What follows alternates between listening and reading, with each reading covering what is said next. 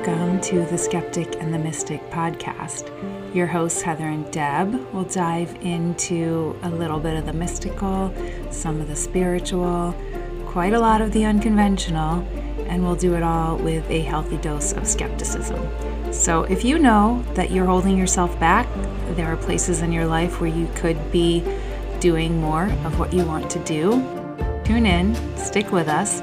We'll help you move past some of that skepticism and disbelief and open yourself up to some new ideas and ways to begin living the life that you truly want starting today.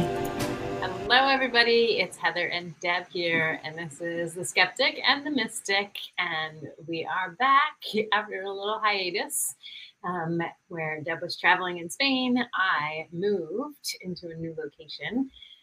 So we're back, getting settled back in, and today we're going to be talking about how not to experience seasonal affect disorder this winter. So you guys can, if you're watching this, you might be able to see that my background behind me, there's a window behind me, is pitch black. And it is 7:39 right now. I just want to crawl into bed. And I'm in Charlotte, North Carolina, and Deb is in Arizona. Where again are you in Arizona? I always forget. I'm actually in Phoenix. I live in a little town called Ahwatukee, but it's a suburb of Phoenix. We are currently at 5:39 p.m. So now Arizona's I think there's probably one other little portion of like Illinois or someplace that doesn't turn the clocks, but in Arizona, we don't do daylight savings time. So I am now 2 hours away from the East Coast, 1 hour away from the West Coast.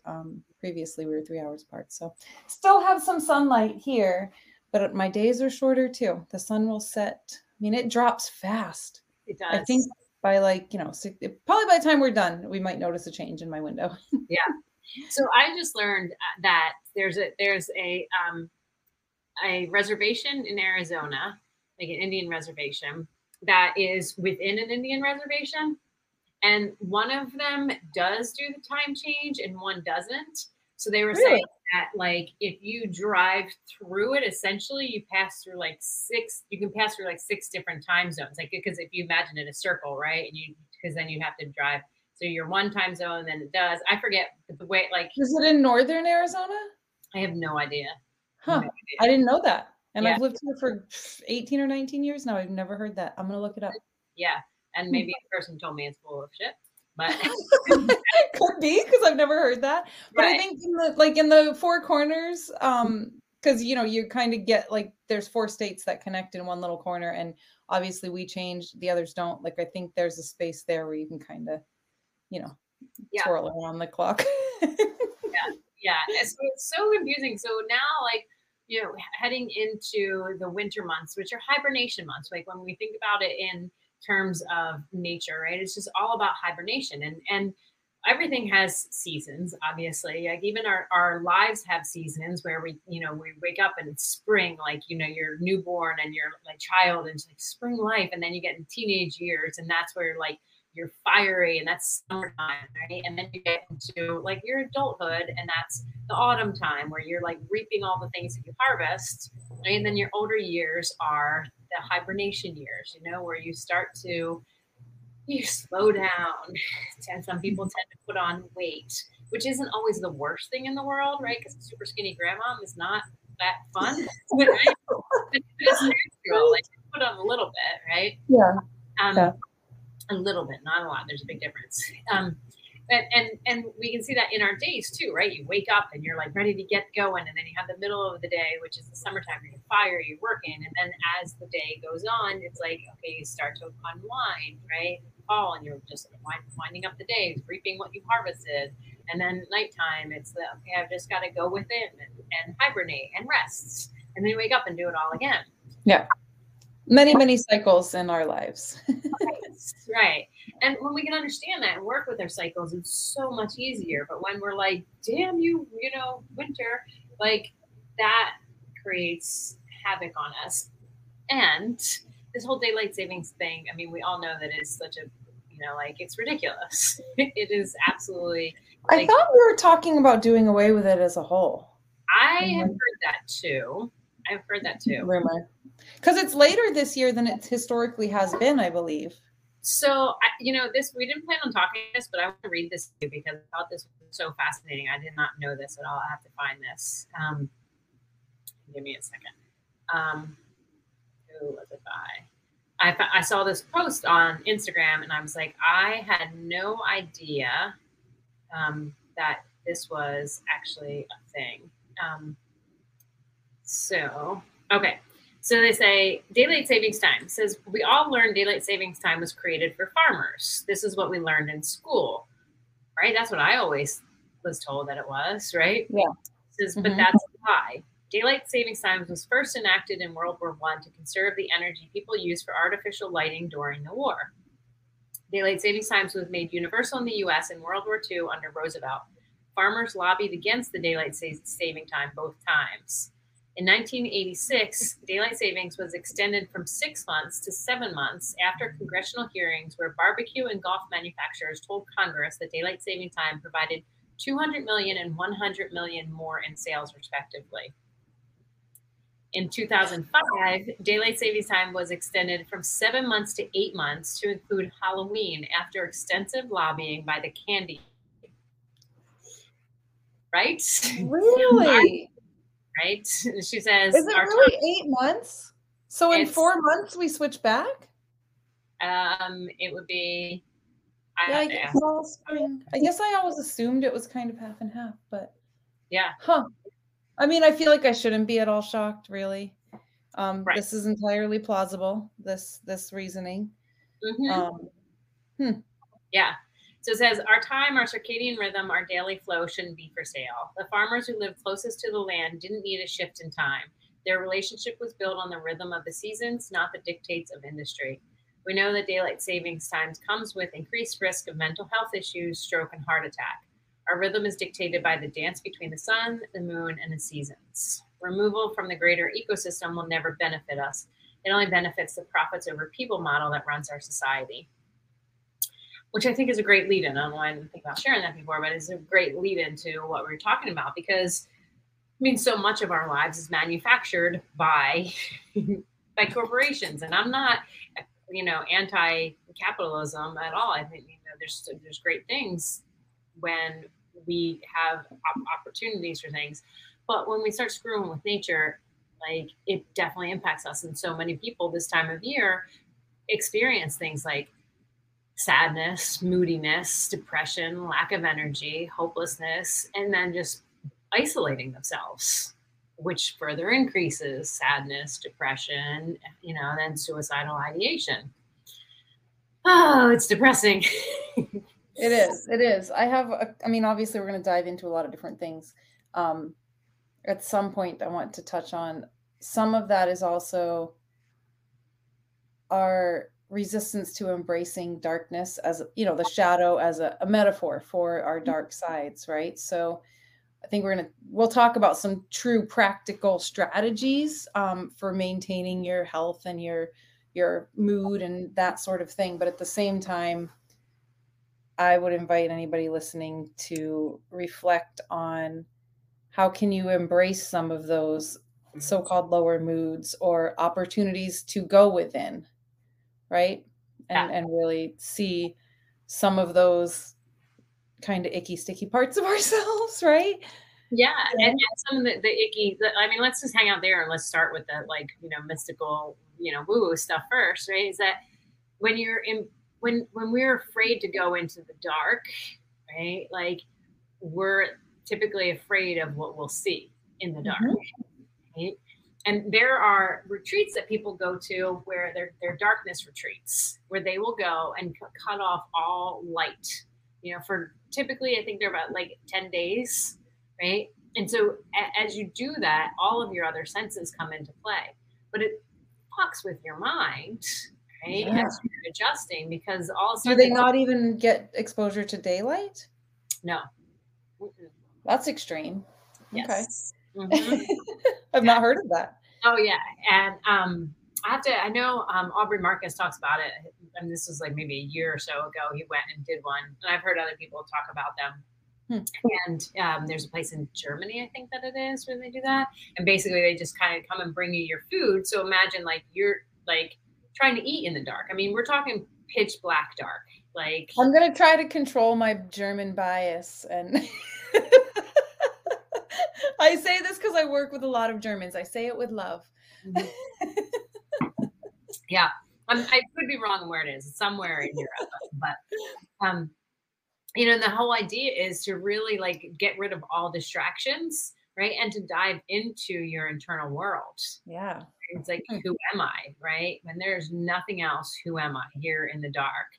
And I love that you brought up that point because it is so like most of us run from that. Right. Right. There's value in it. There's value well, there's value in any time you can embrace discomfort of any sort. Yeah. So embracing the dark instead of, I mean, I'm like, oh, like I'm complaining every day. I'm like, now I got to get my dog out at like 4:45, you know, which I can't always do. And now we're standing in the cemetery. You might notice we play in the cemetery because it's a 70-acre cemetery. I just learned 70 acres. We did a 5K in it the other day. It was the first annual 5K in it. There's so much fascinating history in the cemetery, but now we're standing in the cemetery at dark, you know, we're just like, okay, like it just doesn't even faze me anymore. I know people are like, that's so spooky, but it's like, you're just hanging out here, you know. It's spooky if you choose to make it spooky. Right. Yeah. So it, you know, it's like, okay, you have to adjust your whole entire life, you know, but if it's like, oh, how can I make this fun? How can I make this enjoyable? You know, instead of cursing it? That is such a big thing. And that kind of goes over like the mindfulness category that we'll talk about, but really like, what is it about the dark that you are wanting to avoid? Right. Great question and great thing to think about. Right. Yeah. So, yeah. I mean, I know for me from a practical standpoint, because I go to bed early anyway. But once the sun goes down, and we'll talk about the strategies, but one of my things I've always practiced drives my daughter absolutely insane. I don't turn bright lights on when the sun goes down. Like I have those bulbs that I can adjust to whatever setting, and I have them on super dim once the sun sets because I am trying to maintain my, you know, there's sleep hormones, and we'll touch on some of that stuff. But when the sun is down, I mean, it's getting dark here, 6 o'clock. I can barely make it to like 8, and I'm like, I'm so tired. I just want to go to bed. Yeah. Well, and that's okay. So then the practical, you know, first practical thing that is light therapy. And, you know, light therapy is essentially you can get these light boxes that mimic, they're like 20 to 30 times more than indoor lights. And that helps to get your body to like basically to wake up. And if you can do this first thing in the morning and get out and get sunlight first. With sunlight directly in the eye. I've been hearing a lot more about that. Yes. Even without sunglasses, without a window, 10 minutes and you'll like, you know, I think they say before 10 a.m. If you can get direct sunlight before 10 a.m., you'll see the most benefits with that. Yeah. That's why I'm so excited because where I moved, I have an east-facing window and an east-facing balcony. And I was like, oh my gosh, I can go outside and sit out there and get some sun. And I can be tan all year round now because I'm on the 8th floor and it's warm up here. Like it was 67 outside earlier and it was 75 inside because I get so much heat coming in. Right. But like being able to just get outside and to get the sun on your face, which I know is not feasible, like possible for everybody. That's why getting a light box is really beneficial because then you can get up in the morning and just put it on your face. Like literally, this is where you can incorporate meditation. Like you put the light box on, you know, sit up and you're just put on a meditation and do that for 10 minutes. Right. So you're feeling this is different than red light therapy. Yes. What you're speaking of? Therapy. Yes. Okay. Yeah. Yep. And another thing too with light therapy is to, if it's possible, at all possible, is to put your desk or your working station right near a window so that you can get as much sunlight as possible. Unless you live in Arizona because you'll cook. Yes. It's here. I mean, here we're, you know, partway into November 8th, that's the time that we're recording this. And I still am running air conditioning in my house. Like really? I have to, I was like in my kitchen. I have sun comes in directly in the afternoon. I was making my lunch late today, like at 2. and I had to close all the blinds because I was getting like toasted by the sun as I was trying to also cook. Oh, Like, yeah. oh my gosh. Mhm. It's kind of brutal. Yeah, we're getting there. We're getting there to where we can turn off the AC and open the windows. But yeah. Nice. That's what I anticipate in the summertime here. I mean, I'm loving it in the winter, you know, the fall and the winter, but in the summertime, I'm like, it's going to be a heat box in here. Yeah. But yeah. So, you know, getting yourself into as much sun as possible. And then working with the circadian rhythm. The circadian rhythm is basically the cycle of the seasons. Like all of our, I'm going to show this chart, which probably will not show up well. But you can see that each of the different organs have different times, you know, when they're at their peak and, you know, when they need to regenerate. And so, when we're having challenges in our lives and our health, it's helpful to look at the circadian rhythm and where the organs and see, because if you're seeing the same problem at the same time over and over, it's typically because one of those organs is like basically in distress, right, and needs some help. So if you're one of the easiest ones, and the most common things I hear people talk about is that they wake up every morning, like between 1 and 3. They're like, I just wake up, right? And that's your liver. Right. And your liver is attempting to, it basically is like the janitor, right, of your body and wants to clean out stuff. And if you've eaten before you went to bed, if you've drank alcohol before you go to bed, right, now your body is trying to digest and your liver can't do its job. So being able, like staying with the circadian rhythm and going into one of the things that you had talked about, Deb, before we jumped on was as about eating. So you want to talk about eating, like touching on eating and what's helpful for people in this. Yeah. This is something that I knew just you know, what's the word I'm looking for? Not experientially, but anecdotally for myself. I knew this before this science, that there's so much research now in science around, I like to call it time restricted feeding or intermittent fasting, whatever you want to call it. But specifically not eating within at least 2, preferably 3 hours of sleep, which at this time of year, in most places, depending on where you live, it's almost easier to just say not eating once the sun sets. Obviously, depending on when your bedtime is, but allowing yourself that 2 to 3 hours so that your blood sugar can regulate again, so that your systems can actually go into that repair and rest mode. And then your sleep is not interrupted and you're doing so much more effective house cleaning, essentially. Like think about your cells are sweeping out all the BS. Yeah. So that's challenging for a lot of people, and it's depend upon your culture and stuff like that. Heather and I were both joking, I think, before we got on the air that, you know, it's awfully easy when you don't have a social life. But for me, what that means is I try not to, and most times it's not so difficult for me to stick to. I try not to eat past like 6 p.m., which means I have to push all my meals so that I eat my dinner at like 5, sometimes 6.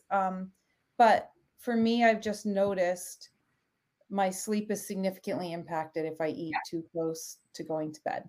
So when you can start finding that benefit and then see where that all, you know, trickles out into your mood and your alertness and all of that, it becomes a little easier to maintain that. But and I will say this is a big one that most people do not realize. I was talking to a neighbor the other day and she was like, oh, I'm just so exhausted. It was in the morning. And I was like, well, did you eat or drink before you went to bed? She's like, oh yeah, all the time, of course. And I was like, well, what happens is your body, it's like an office building where the janitor comes in to clean out, you know, overnight, but people were like, oh no, I'm staying and working late. I got to get all this work done. So the janitor can't come in and clear out stuff. And so then people come the next morning and they're like, why is it so messy in here?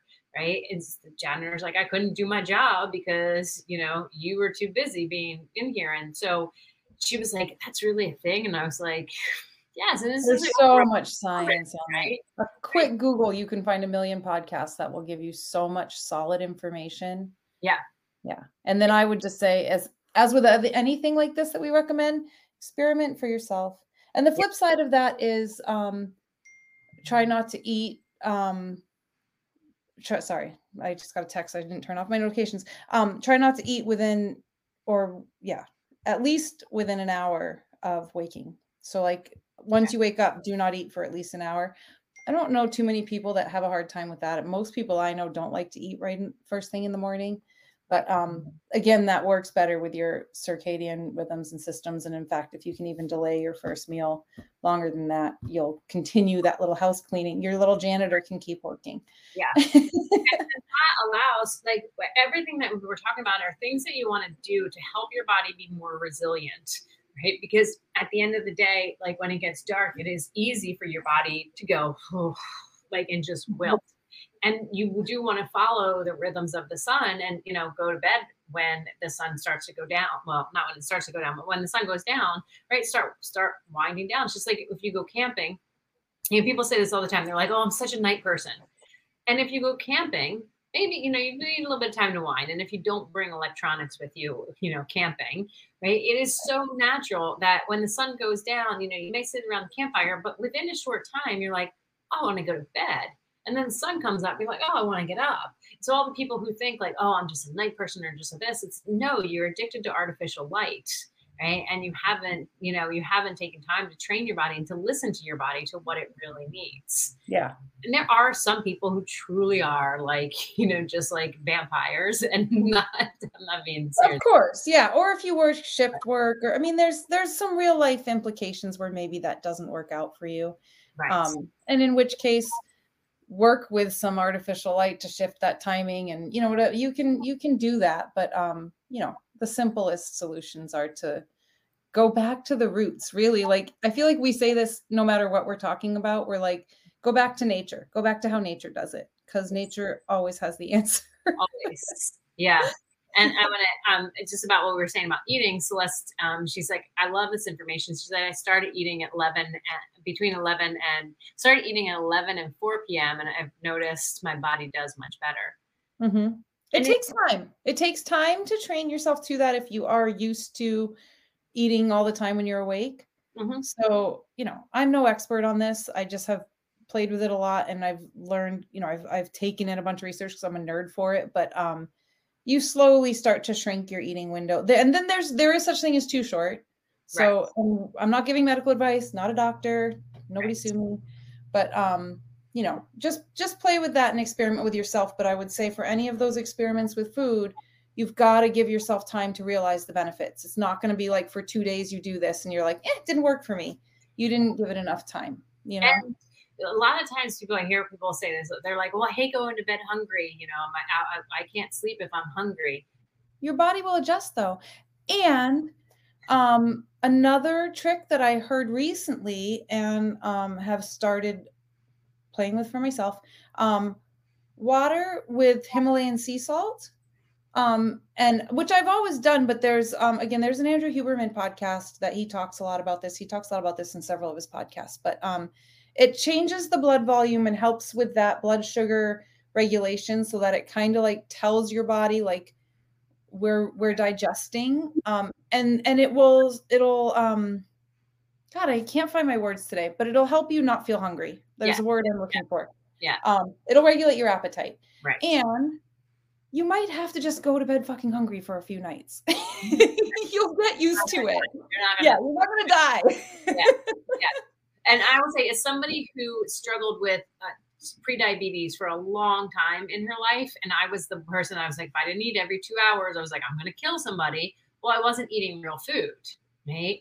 Now, the amount that, if I look at like my food diary now, if I were to keep one, the amount that I eat now seems so small. Like, I really don't eat that much. But I'm generally, my blood sugar is like absolutely fine. It's only when I eat crap that my blood sugar starts to tank and you get that hangry kind of thing. And you're like, oh my gosh, I have to eat, right? But when you're, again, going back to nature, eating real whole foods, and your body is going to balance itself out. And it's going to wake up feeling energized because it's like, oh, I wasn't so busy digesting, you know, all of my stuff. So then you can get up and get your face in the sunlight, you know, because the sun's coming up earlier. And maybe not reach directly for a cup of coffee. I mean, I feel like we're going to go into like, I feel we're being a little preachy, but notice those things. Notice where you're, you know, if you find that you have to drink coffee all day long to keep yourself awake, are you really curious why you aren't sleeping? Right. You know, I mean, they go hand in hand. You think you're tired and you need the caffeine, but you also aren't sleeping because you're you're taxing your system with so much caffeine.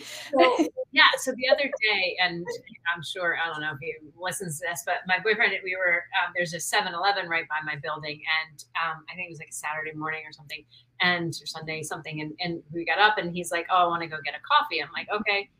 I've never drank coffee in my life. It's not a judgment thing. It's just that I am so sensitive to everything that it just doesn't work for me. Mm-hmm. It comes out with a coffee in one hand and a blueberry muffin in the other. And, having trouble to keep my mouth shut. Are you ready for your crash? Right. I was like, so when you're tired later, just remember that this is why. Because your coffee, you're telling yourself, hey, give me energy. And with this white floured, sugar-laden blueberry donut or muffin, you're basically saying, hey, I want you to like make me rest. And so your body's like, I don't know what I'm supposed to do. Like, I'm so confused here. And so you wonder why you can't sleep well. Like, he has trouble sleeping. I'm like, this is why, like, your poor body is so confused, confused. So anyway, so okay. So then we'll get off our soapboxes. Right. That was the other point we'll add on to it. So light therapy and then healthy nutrition, right? And so things like having dark leafy greens, even dark chocolate in small amounts, right? Like dark chocolate, not milk chocolate, right? In high levels, like 90, 85% cacao type of thing. Quality chocolate, yeah. Eating fish, nuts and seeds, avocados are a great source of fats. And then supplements. Vitamin D is a big one, especially this time of year. Most people are immunocompromised, right? Have very weak immune systems, partly because they're not getting vitamin D inside of them. And when you're not getting out in the sunshine, you need to take a supplement. And so getting a good quality vitamin D supplement is super, super huge. Turmeric is also really good as well. So you can sprinkle that on stuff. But then the other thing, and this is like, when I say these things, it's like, oh, these are things for everything. Like if you have depression, do these things. If you're anxiety, do these things, right? Because they're all basic, like. Generally speaking, a healthy diet is not going to make anything you're suffering with worse. No. Neither is getting good sleep. Neither is hydration. Right. Yeah. And so the other one would be movement. Like find a form of movement that works for you. There's no one, just like there's no one right diet for everybody. There's no one right exercise for everybody. Yeah. Right. So like, people are like, well, you have to go running. You have to go like, you may not. Like yoga could be a better form of exercise for you, or something like Qigong or Tai Chi, where it's slow, deliberate movement. Might be the best thing for you because your mind might be racing all the time and you need that to help calm it down. Or you might have a slower metabolism than you do, and running would be good for you, right? But finding something to help increase your serotonin levels so that. And if you live in a place with seasons too, take advantage of that to explore new sports outside. That's one thing. I live in a desert and also a landlocked state. So my opportunities to enjoy water, and used to be a avid snowboarder. That stuff I don't have anymore. But when you live in a place that you have access to that, take advantage of what's there for you, because that really is like a mood booster in itself, right? Yeah. And I will say, I've never played this, but my parents are super into pickleball. And apparently it's like one of the fastest growing sports. It is a rage. Like seriously, I keep hearing about it and I'm like, but I hear about it in older people. I'm like, I'm not pickleball age. I'm not doing it. And literally, that's what I used to say to my mom too. Like when I was doing a couple of years ago, when I was doing aerial, and she was like, you need to start playing pickleball. I'm like, one, don't tell me what I need to do. Two, I'm like, I'm an aerialist. I'm not playing pickleball. I'm not old yet. And she's like, Heather, it's not for old people. She's like, I have pro players who were 26 years old. And I'm like, okay, well, but they just moved into a retirement community, like a 55 and older community. And it literally, one of the reasons why they moved there is because it's a brand new community and they're building like the largest pickleball court areas of like any retirement community. There's like 40 some courts that are just dedicated, like just pickleball courts, right? There's a park down the road for me that has like 10 of them now. Yeah. And it's huge. There's like leagues and like, but I don't know. And here's the thing. It's like, okay, if these, a lot of older people can do it, right? Then there's something to it, right? That it's getting them out there and moving and stuff. So if an older person can do it, you know, if you're in your 20s and you're like, I can't exercise, stop it. Just Yeah. stop. Well, and also I would say the double benefit you get with that is the social interaction, which is Yes. also very good for this topic we're talking about. Mm-hmm. Yep. You know. Yeah. Yep. Yeah. So movement and yeah. So then let's go into that. Like, let's talk about the social part of that because most people tend to isolate this time of year. Mm-hmm. And isolation can be a really great thing if you're willing to sit with yourself and be with yourself and just like enjoy yourself. Isolating for the sake of like avoiding is a whole different thing. Right. So being intentional about creating community this time of year is huge. Mm-hmm. And I don't know about, you know, other people, but I'm pretty grinchy when it comes to this time of year, meaning I hate it. I really hate all the disruption in schedule.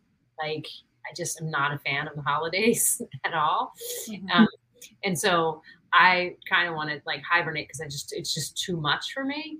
Right. But being intentional about having friends over, going and seeing people to the level that it supports your ability to Right. socialize. You don't have to say yes to everything. Okay. And don't say no to everything. Right.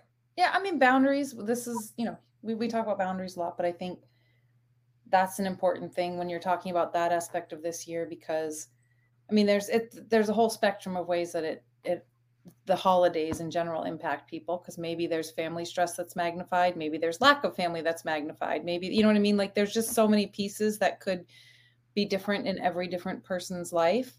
Mm-hmm. So it's finding what works for you, because your nature to retreat versus your nature to socialize or people please, like that's all your own work to evaluate and really see what's going to, we can't give one prescription that's right for everybody. There's no way, you know?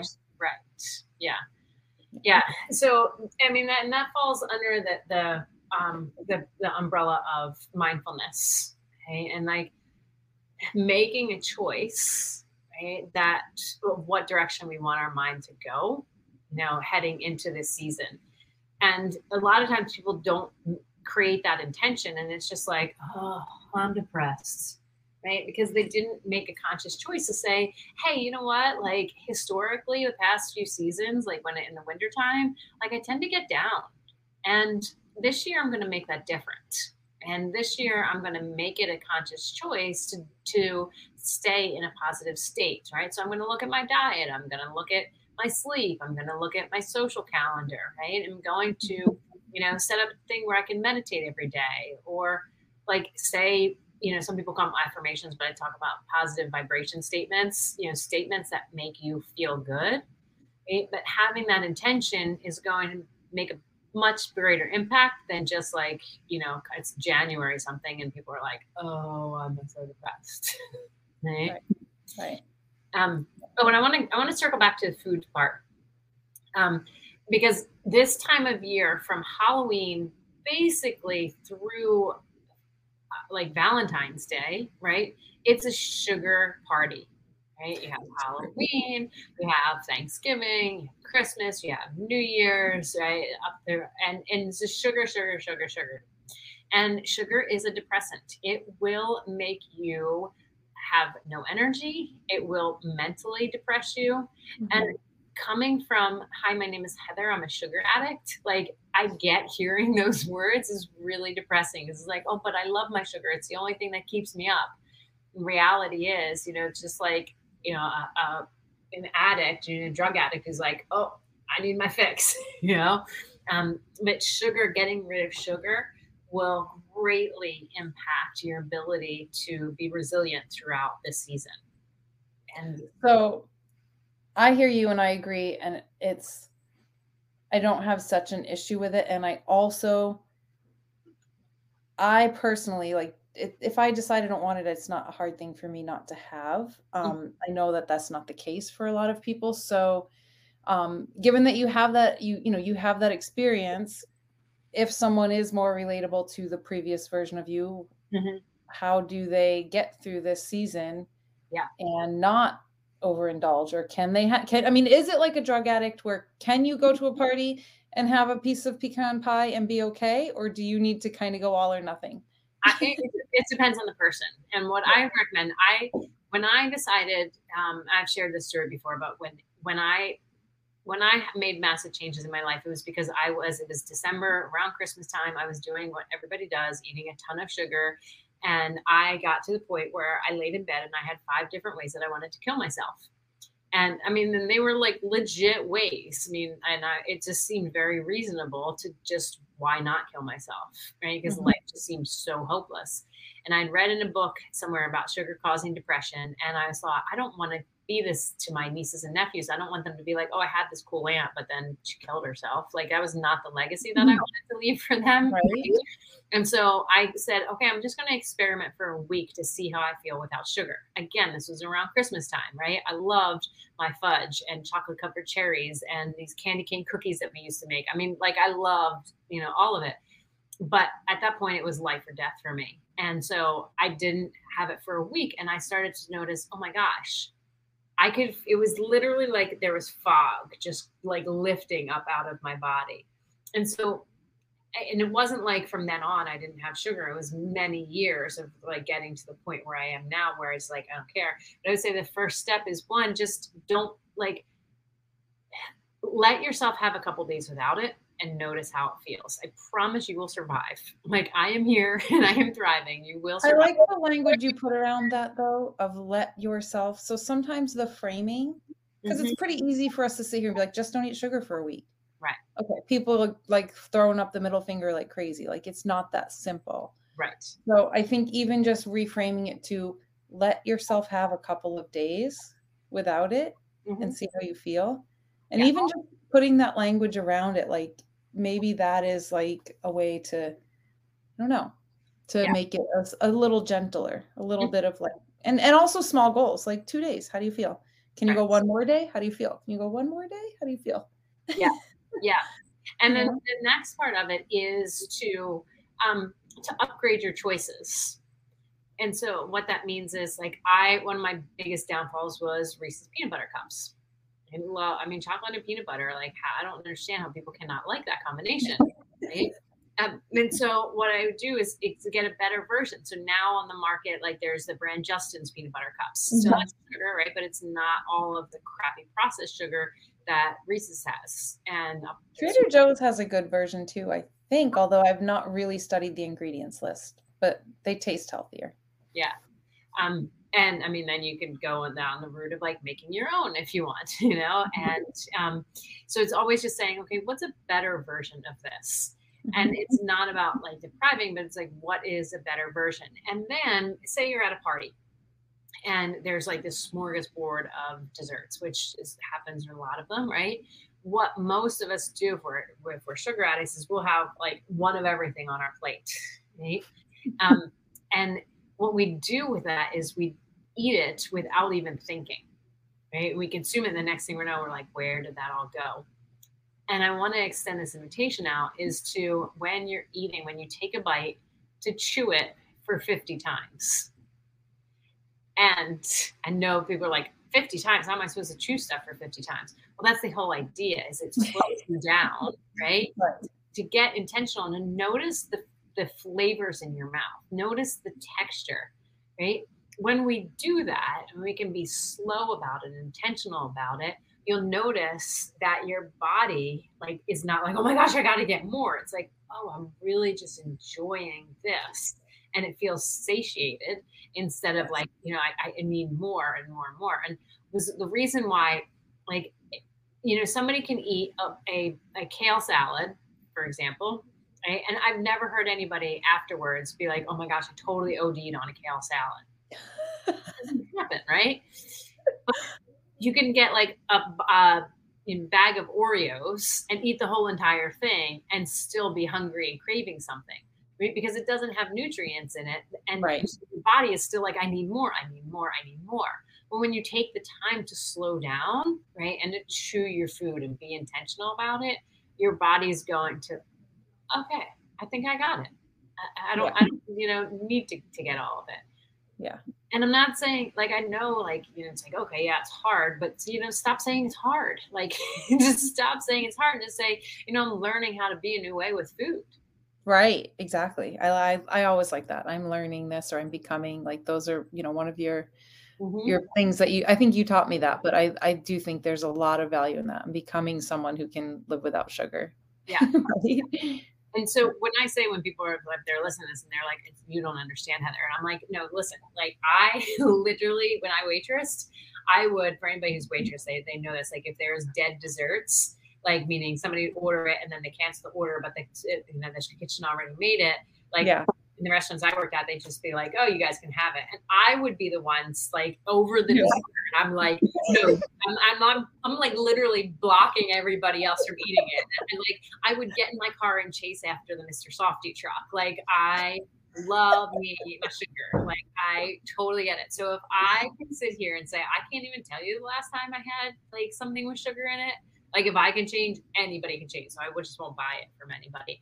And I have to say, for me too, the instances of me wanting to kill myself, like having suicidal ideation, right, is so, like, if I sat down, I'd have to really think about it. There's like 3 times off the top of my head in the past 15 years that I can think of.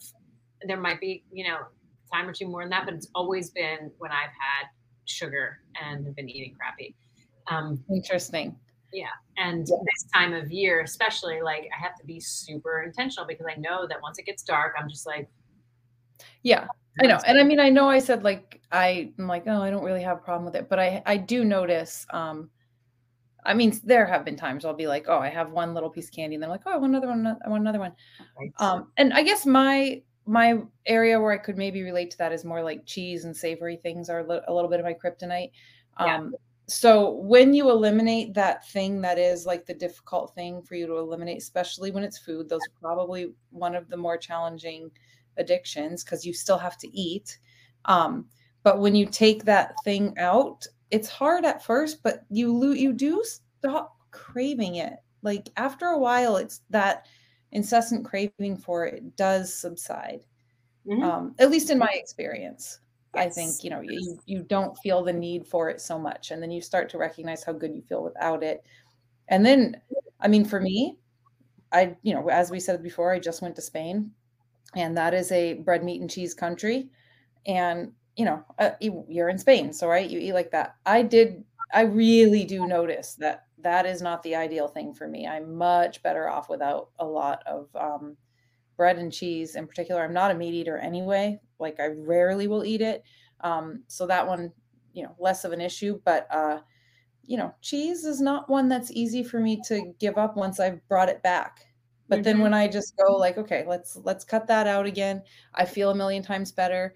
And the longer I go without and then go have some and feel like crap, the less appealing it is to even say, oh, well, I'm just going to indulge this once. Cause I'm like, I don't really want to feel like crap, even for a day. And that's what this really, a lot of it comes down to, is just noticing what's going on for you, like, when you have it. Like, most of us just go through life like unintentional. It's like, I don't know why I felt like this, like, and don't even connect our actions to how we feel. And like I said, like with the neighbor, was like, oh, I didn't realize if I ate before I went to bed that I wouldn't feel like this. And because we weren't taught to connect to our bodies, at all. This time of year gives us a really great opportunity to go in, literally to go in, as you said at the beginning, and to connect with ourselves, right? Say, how do I feel? Like, if I, binge watch a movie, or multiple movies, like, in a day, like, how does that make me feel, right? Versus if I go for a walk in nature, even though it's cold, like, how does that make me feel? Like, and just touch base with your body to see how it feels. Totally. And that just reminded me back to our idea of light and dim lights in the evening. The other little trick that I have found that does make a difference for me, and I will admit I have not been very diligent about it lately, but particularly when the sun goes down and it's very easy to be like, I'm going to snuggle up on the couch and watch a couple episodes of my favorite show. The light that you're getting from a screen is also really impacting your hormones, not in a very positive way. So I would say, we're not going to stand here and be like, don't watch TV at night, or like act like we're so freaking perfect. But you can the get blue blocker. Yeah, the blue blocker glasses make a big difference for me. So I have some that are like, that I use for the computer when I'm working. And then I have some that like, I'll just wear around the house at night, like all the time. I have not done that the last few nights. But in particular, if you're going to watch TV, you can get super cheap ones, like $20. Yeah. They don't have to be fancy, but they will make a difference. Yeah, it absolutely does, because it does, again, it disrupts your circadian rhythm. And it makes it harder to go to sleep. People are like, I don't understand why I can't go to sleep. Well, your face has just been on a screen, right? Where it's by nature it wants to be asleep. And I'm guilty of this so much. Like I have a reminder on my phone, I get off social media at 10:15, which I know is even later than it, could be. And it's just because like it's so easy to be like, oh, what about this? And then next thing you know, you're scrolling, and it's the latest update for iOS, if you have an iPhone, they have some cool different options now for the focus rather than just do not disturb. There's different sleep timers, focus timers, where it will not only turn off your notifications, and now it completely turns them off. So like if you even swipe your phone open, everything that came in while you were in do not disturb or sleep mode is kind of like hidden. So you don't even like see them until you tap it, which is nice. But it also will change your screen to be like more red. So that light is a little less impactful on your sleep hormones and, your brain chemistry. Because it really, the reason the blue light thing is a thing is it really affects your brain chemistry, and it's telling your body it's not time to sleep. Right. Right. Yeah. So, okay. So the last thing that we want to talk about, and this is where we get back into like the woo, the mystical stuff is energy healing. If you go into this time of year with a lot of stuff that you haven't dealt with, a lot of emotions, a lot of trauma, a lot of heartache that you haven't dealt with, right? Because we're now in the winter and in the darkness, this time of year with all the parties and then people drinking more and eating sugar more, it definitely starts to like bubble up some. And people are like, I don't understand why I feel like this, right? And my favorite quote in the whole entire world is, until you make the subconscious conscious, it will continue to rule your life and you will call it fate. And that's by Carl Jung. Right? If you have stuff that you haven't dealt with, right, it's kind of like, oh, I want to be seen. I want to be heard. The trauma is. And then we just want to cover it up then with drinking, with, binge watching stuff, with, random sex with people, like all these things, to not actually be in the feeling of it. And we have to do the work to release that stuff so that it doesn't continue the cycle. And I'm going to share a story about a client that I was working with last week that we were going through, and she was having this really strong emotion about something. And I don't even remember what it was, but like, we just did this exercise where I just had her feel it, like, and let her just feel, like, noticed it, like, did it have a temperature? Did it have any kind of color to it? Did it have a voice? What was it saying to her? And as we went through it, she was like, it's interesting. She's like, because it's almost like it says it's ready to be gone now. And she's like, just by paying attention to it, like, it was like, it was done.